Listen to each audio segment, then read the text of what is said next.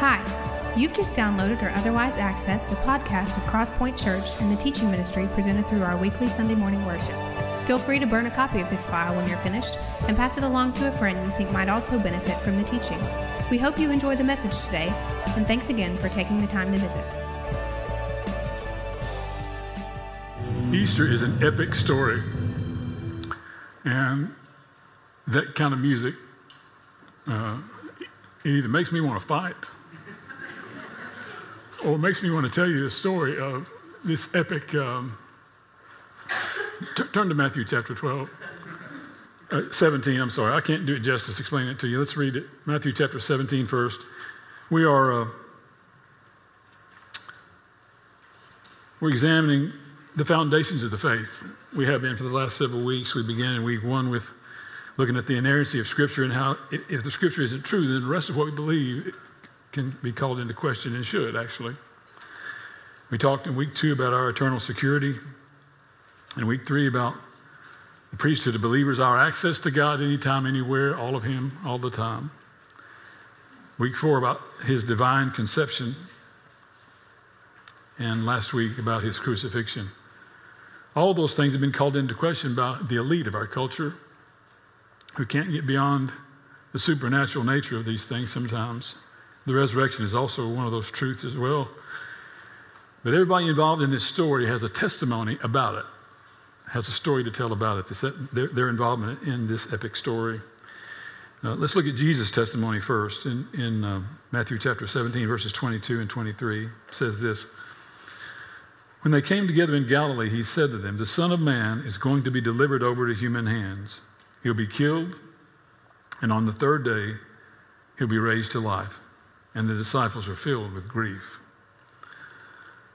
This is Jesus' testimony, his prophecy about this resurrection testimony. He'll be killed and handed over the third day, raised to life, He says here. He's testifying and prophesying about Himself, about His own death, burial, and resurrection. And He wasn't the only one who prophesied about it. David in Psalm 61 tells us that same story. The prophet Hosea prophesies about this in Hosea chapter 6. But if you read the preceding verses of Matthew 17 here, you'll see that Jesus takes the opportunity to tell them about His death, burial, and resurrection. And because the confidence of the disciples was shaken, the previous verses tell us that they tried to cast out a demon out of a demonic person and was unable to do so. Didn't have the power to do so, they thought. And He tells them it's a faith issue. It's an issue of your faith. And so He tells them this story, I think, to prepare them for their faith journey. And they're going to have some faith to believe in the resurrection. He knows that and is sowing a seed in them ahead of time. This demon-possessed demon could not be cast out, and they come to Jesus for answers. He gives them the answer, not an answer, but the answer. He tells them they're going to have a stronger faith. And as He tells them, this is the mustard seed story ahead of these verses we just read. So if you have the faith of a mustard seed, you can tell that mountain be cast into the sea, and it'll be gone in front of your very eyes. Then, after a little travel time from Caesarea Philippi to Galilee, He lets this stew a little bit, and then reiterates this story for the second time in his many days, that He was going to die and be buried and be resurrected again the third day. This is a faith builder lesson for these disciples. I wonder how many hard places you've walked in your life that has, in the midst of it, you can't see your faith being built. But backing off and taking a 30,000-foot view of it, you can see, that's what that was about. I see it now that I couldn't see then. This is what God was doing. He was trying to refine me, get me to see part of His nature that I would not have otherwise seen apart from that faith-building lesson, apart from that situation, that valley, that hard place, that difficult time. Jesus was the truth, and He was testifying to the truth about His resurrection here. Now, turn to Matthew chapter 28. That's where we're going to spend the bulk of our time today. Matthew 28, verses 1 to 15 says this: After the Sabbath, at dawn on the first day of the week, Mary Magdalene and the other Mary went to look at the tomb. There was a violent earthquake, for an angel of the Lord came down from heaven and, going to the tomb, rolled back the stone and sat on it. His appearance was like lightning, and his clothes were as white as snow. The guards were so afraid of him that they shook and became like dead men. The angel said to the women, "Do not be afraid, for I know that you are looking for Jesus who was crucified. He's not here. He is risen. Come and see the place where he lay. Then go quickly and tell his disciples, he is risen from the dead and is going ahead of you into Galilee. There you'll see him. Now I've told you." So the women hurried away from the tomb, afraid, yet filled with joy, and ran to tell his disciples. Suddenly Jesus met them. "Greetings," he said. They came to him, clasped his feet, and worshiped him. Then Jesus said to them, "Do not be afraid. Go and tell my brothers to go to Galilee. There they will see me." While the women were on their way, some of the guards went to the city and reported to the chief priests everything that had happened. When the chief priests had met with the elders and devised a plan, they gave the soldiers a large sum of money, telling them, "You are to say, his disciples came during the night and stole him away while we were asleep. If this report gets to the governor, we'll satisfy him and keep you out of trouble." So the soldiers took the money and did as they were instructed, and this story has been widely circulated among the Jews to this very day. Well, the first testimony we looked at was the testimony and prophecy of Jesus. The second I want us to see from Matthew 28 is the testimony of the angel.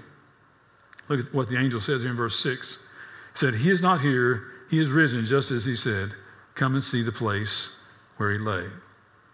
He's not here, he's risen just as he said he would, and he had told them earlier that was going to happen. So this is the fulfillment of Old Testament prophecy and of Jesus' prophecy as well. Now, once these women get over the shock and awe of what happened there, the angel starts to teach them and tell them some things. They witnessed an earthquake, an open tomb.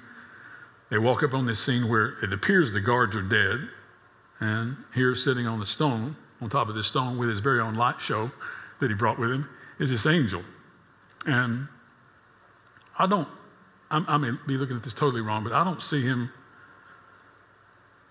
I see the glory around him, but I don't see him as having this take charge mentality. He may have. I may be totally wrong about that.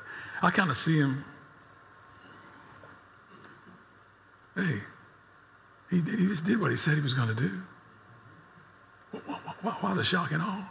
Now, I may be totally wrong about that, but I don't think they're standing and listening to an angel speak to them who is one of those kind of angels.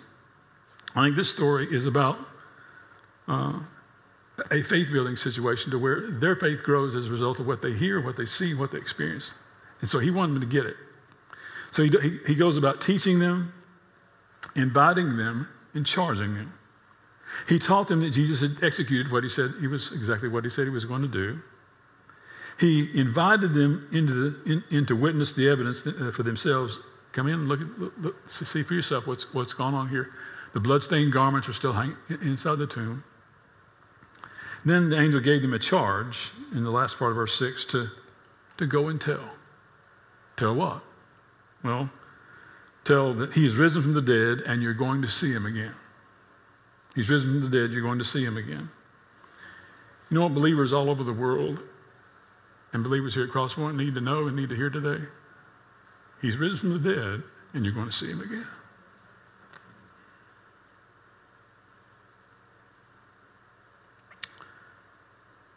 The angel didn't just witness this. He was an integral part of the story. In fact, what he teaches them about himself and about Jesus' prophecy of himself is pivotal, not just in these ladies' lives, but in the stories they tell and in the life of the early church itself. We're going to find out. He was an integral part of the story, and he bore witness to the truth of the resurrection to these ladies. Testimony of Jesus, testimony of the angel. Thirdly, there's the testimony of the women. Look with me again at verse 8, if you will.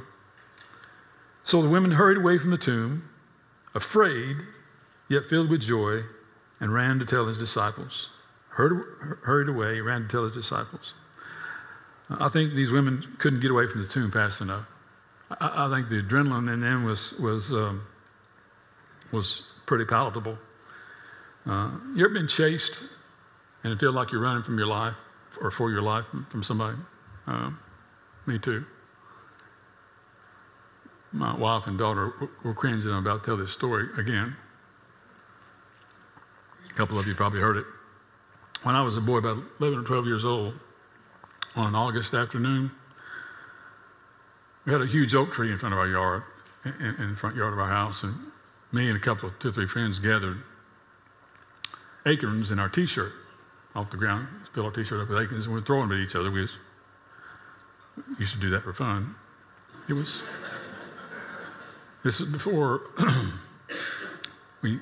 before kids played with their thumbs and video games. We actually had to go outside and think of something to play. So we got acorns to throw at each other. We got bored at that after a while and decided to throw them at cars going down the street. So we ducked down beside the bank, behind the bank, beside my house, and as a car would come down the street, we'd all raise up, duck back down. Well, it was a season where acorns were dropped from trees, and most drivers thought, it's just acorns dropping off the trees and hitting my car. This white Pontiac, huge Pontiac, comes down the street. We raise up, duck back down. Our friend Rod says, I think mine went in the window. Well, the car gets down in front of my next door neighbor's house. Brake lights come on. Reverse lights come on. We're booking out of there as fast as we can go. It was shoe soles and elbows is all you could see. We were running as fast as we could. We get behind my neighbor's hedge in the alley behind his house, duck down, and sure enough, the guy gets out of his car, walks down my driveway. He's standing in my backyard with his hands on his hips looking around. We're all down behind the hedges. I said, guys, he's in the backyard. Stay down. My cousin Jeff stands up and says, where? Well, here he comes. We're getting as fast as we can down the alley. Jeff and I cut to the left, circle back to his house and my house. The guy chases down our 2 friends, one of them, who takes him to the other one's house. And he's come to find out he's an off-duty police officer. And they put a good scare in my friend Rod's life. Rod's dad just said, just take him to jail. Take him to jail, put him under the jail. He needs to learn a lesson. And in fact, I think it was Rod's idea that we throw acorns at cars that day. Rod's gone to be with Jesus, so he can't defend himself here today. But I think it was actually his idea, and he was the one that hit this guy in the neck. But we were running for our lives that day, and he was gaining on us as we decided to cut off and do something else. I see that same situation in these ladies' lives. What we've seen, what we've experienced, what we've been told. Can all of that be true? Can any of it be true? Can I trust any of it? Their testimony was what sets up the early church. Their testimony to go back to the disciples in Bethany and tell them the story. They were most of them hiding out in Mary and Martha's house in Bethany. So they go back to tell this story. But on their way back, they encounter Jesus. He meets them on the way and tells them in verse 10 to do exactly the same thing that the angel told them to do. The angel said, go and tell the disciples. Jesus meets them on the way and says,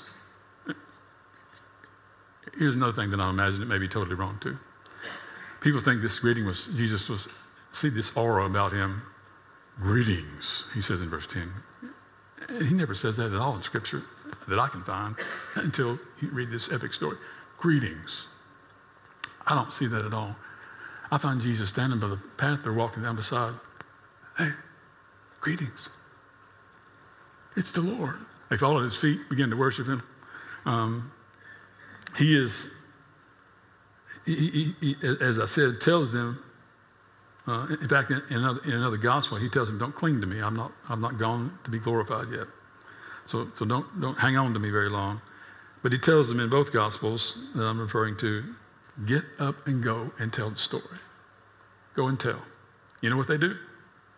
They get up and go and tell. Exactly what he told them to do. That's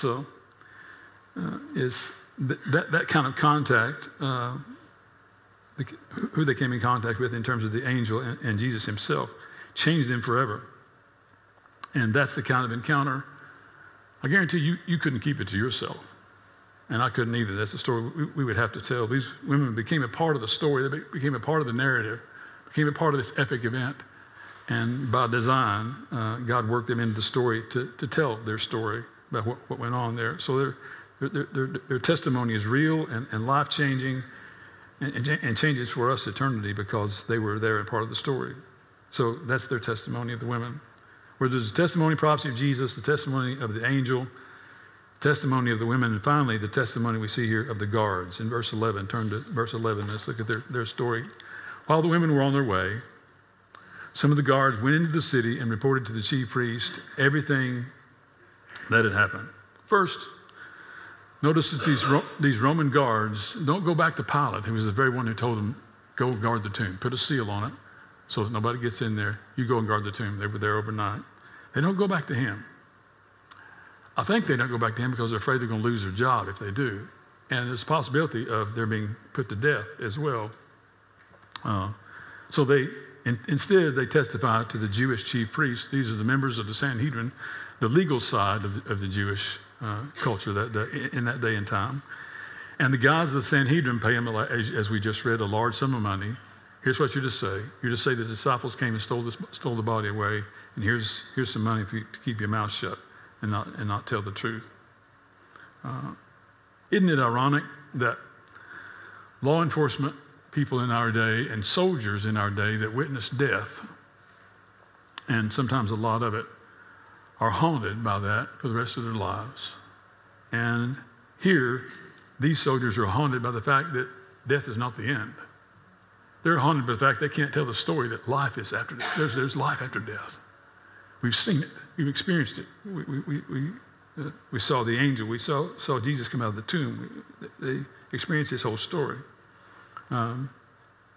It's a story that they likely longed to tell their whole lives, and probably told a few friends, but never became public with. And I think that story and the money that they got for it probably haunted them for the rest of their days. But they saw the truth, and they had a testimony to tell. As I say, I think they likely told that story again and again. We looked at last week how the soldier by the cross was compelled to tell his testimony as well, that the crucifixion is real. Here's Jesus, here's the angel, here's the women, here's the guards telling their testimony. The resurrection is real. I saw it. I witnessed it. I was there. Well, an observation and question as we wrap up. The observation is this: obviously, if you know Jesus as your Lord and Savior, you have become a part of the resurrection story, whether you realize it or not. If you know him as your Savior, you've been grafted into the family. And what you have accepted to be true is not just his death and burial, but the resurrection on the third day. You've accepted that to be true, knowing that because that's the case, you're going to be resurrected as well. And because he lived and lives, you're going to live again as well. You become a part of that resurrection story, and that's an epic story to tell. It's an epic story to be a part of. I hope you see that and sense that here on Easter Sunday. That's a story that's foundational to the faith. Your faith, my faith, every Christ follower's faith. But the question I want to leave you with is this: what part of that story are you testifying to? What part of it are you testifying to? All of it? None of it? Some of it? Make no mistake, your life is telling a story. It's saying something for you on your behalf. What is it saying? What's your life testifying to? Testifying to your job, your family, your kids, your grandkids, a hobby, something else you love, some toys. What's your life testimony to? People are seeing it and reading it. I wonder what they're seeing and reading from you. Just like the angel and the women and the guards, they were compelled because of what they've been a part of. When God's brought you into his family and has made you a part of his epic story, I wonder what part of it you're telling, if at all. I hope one of these days when I'm dead and gone, somebody doesn't stand over my casket and say, man, he was a good man. I hope it is something to the effect of, he looked like Jesus. I hope that's what you want as well. When someone's standing over your dead body, to say their life was a testimony that Jesus was alive. That Jesus lives because he lived in, I saw him in them. I saw him in her life. I saw him in his life. Their life is a testimony that the Lord lives. He's a risen Savior. Epic stories have to be told. They can't be kept silent. They have to be told. And yours does as well. I encourage you today to tell that story with some intentionality. Don't just let it creep up on you and respond to someone's question. Initiate the conversation. Jesus is alive. And he's alive in you if you know him. If you don't leave here today without him. Graft yourself into that story today before you leave. Make your increase your family today to the family of God before you leave this place. There's power in stories. Jesus was a great storyteller. We're going to, later on this year, get into some of the parables, stories that he told, and the significance of those. But see yourself as a part of this epic story of his resurrection today, because because of that, you're going to be resurrected again yourself one of these days. And I hope as you're looking forward to that day, that story, that anticipation of it is being told again and again and again. Let's pray. Father,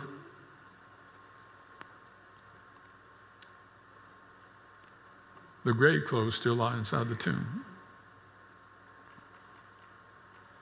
But you're not there. You're here today. You're in this room. You're in the hearts of believers in this camp inside this room today. And it's not because we're worthy of your presence. It's because you promised to be here when we gather together in your name. And here we are. We've come to see you, to sense you, to know you, to be touched by you. And we've done all those things today. Not because we're worthy, but because you choose to be here as a result of your promise. Now, here's our challenge. To take you from this room into every other room we walk into this week.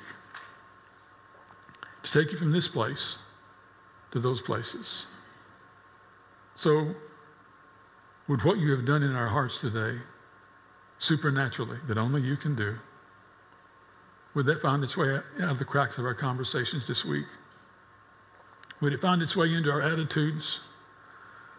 Would it find its way even into our expressions, our emotions, what we sense and feel and know to be true? Would it find its way into how we parent our kids? Would it find its way into what we do with money? Would it find its way into our work ethic? Would it find its way into relationships with friends? Would it find its way into every part of our life?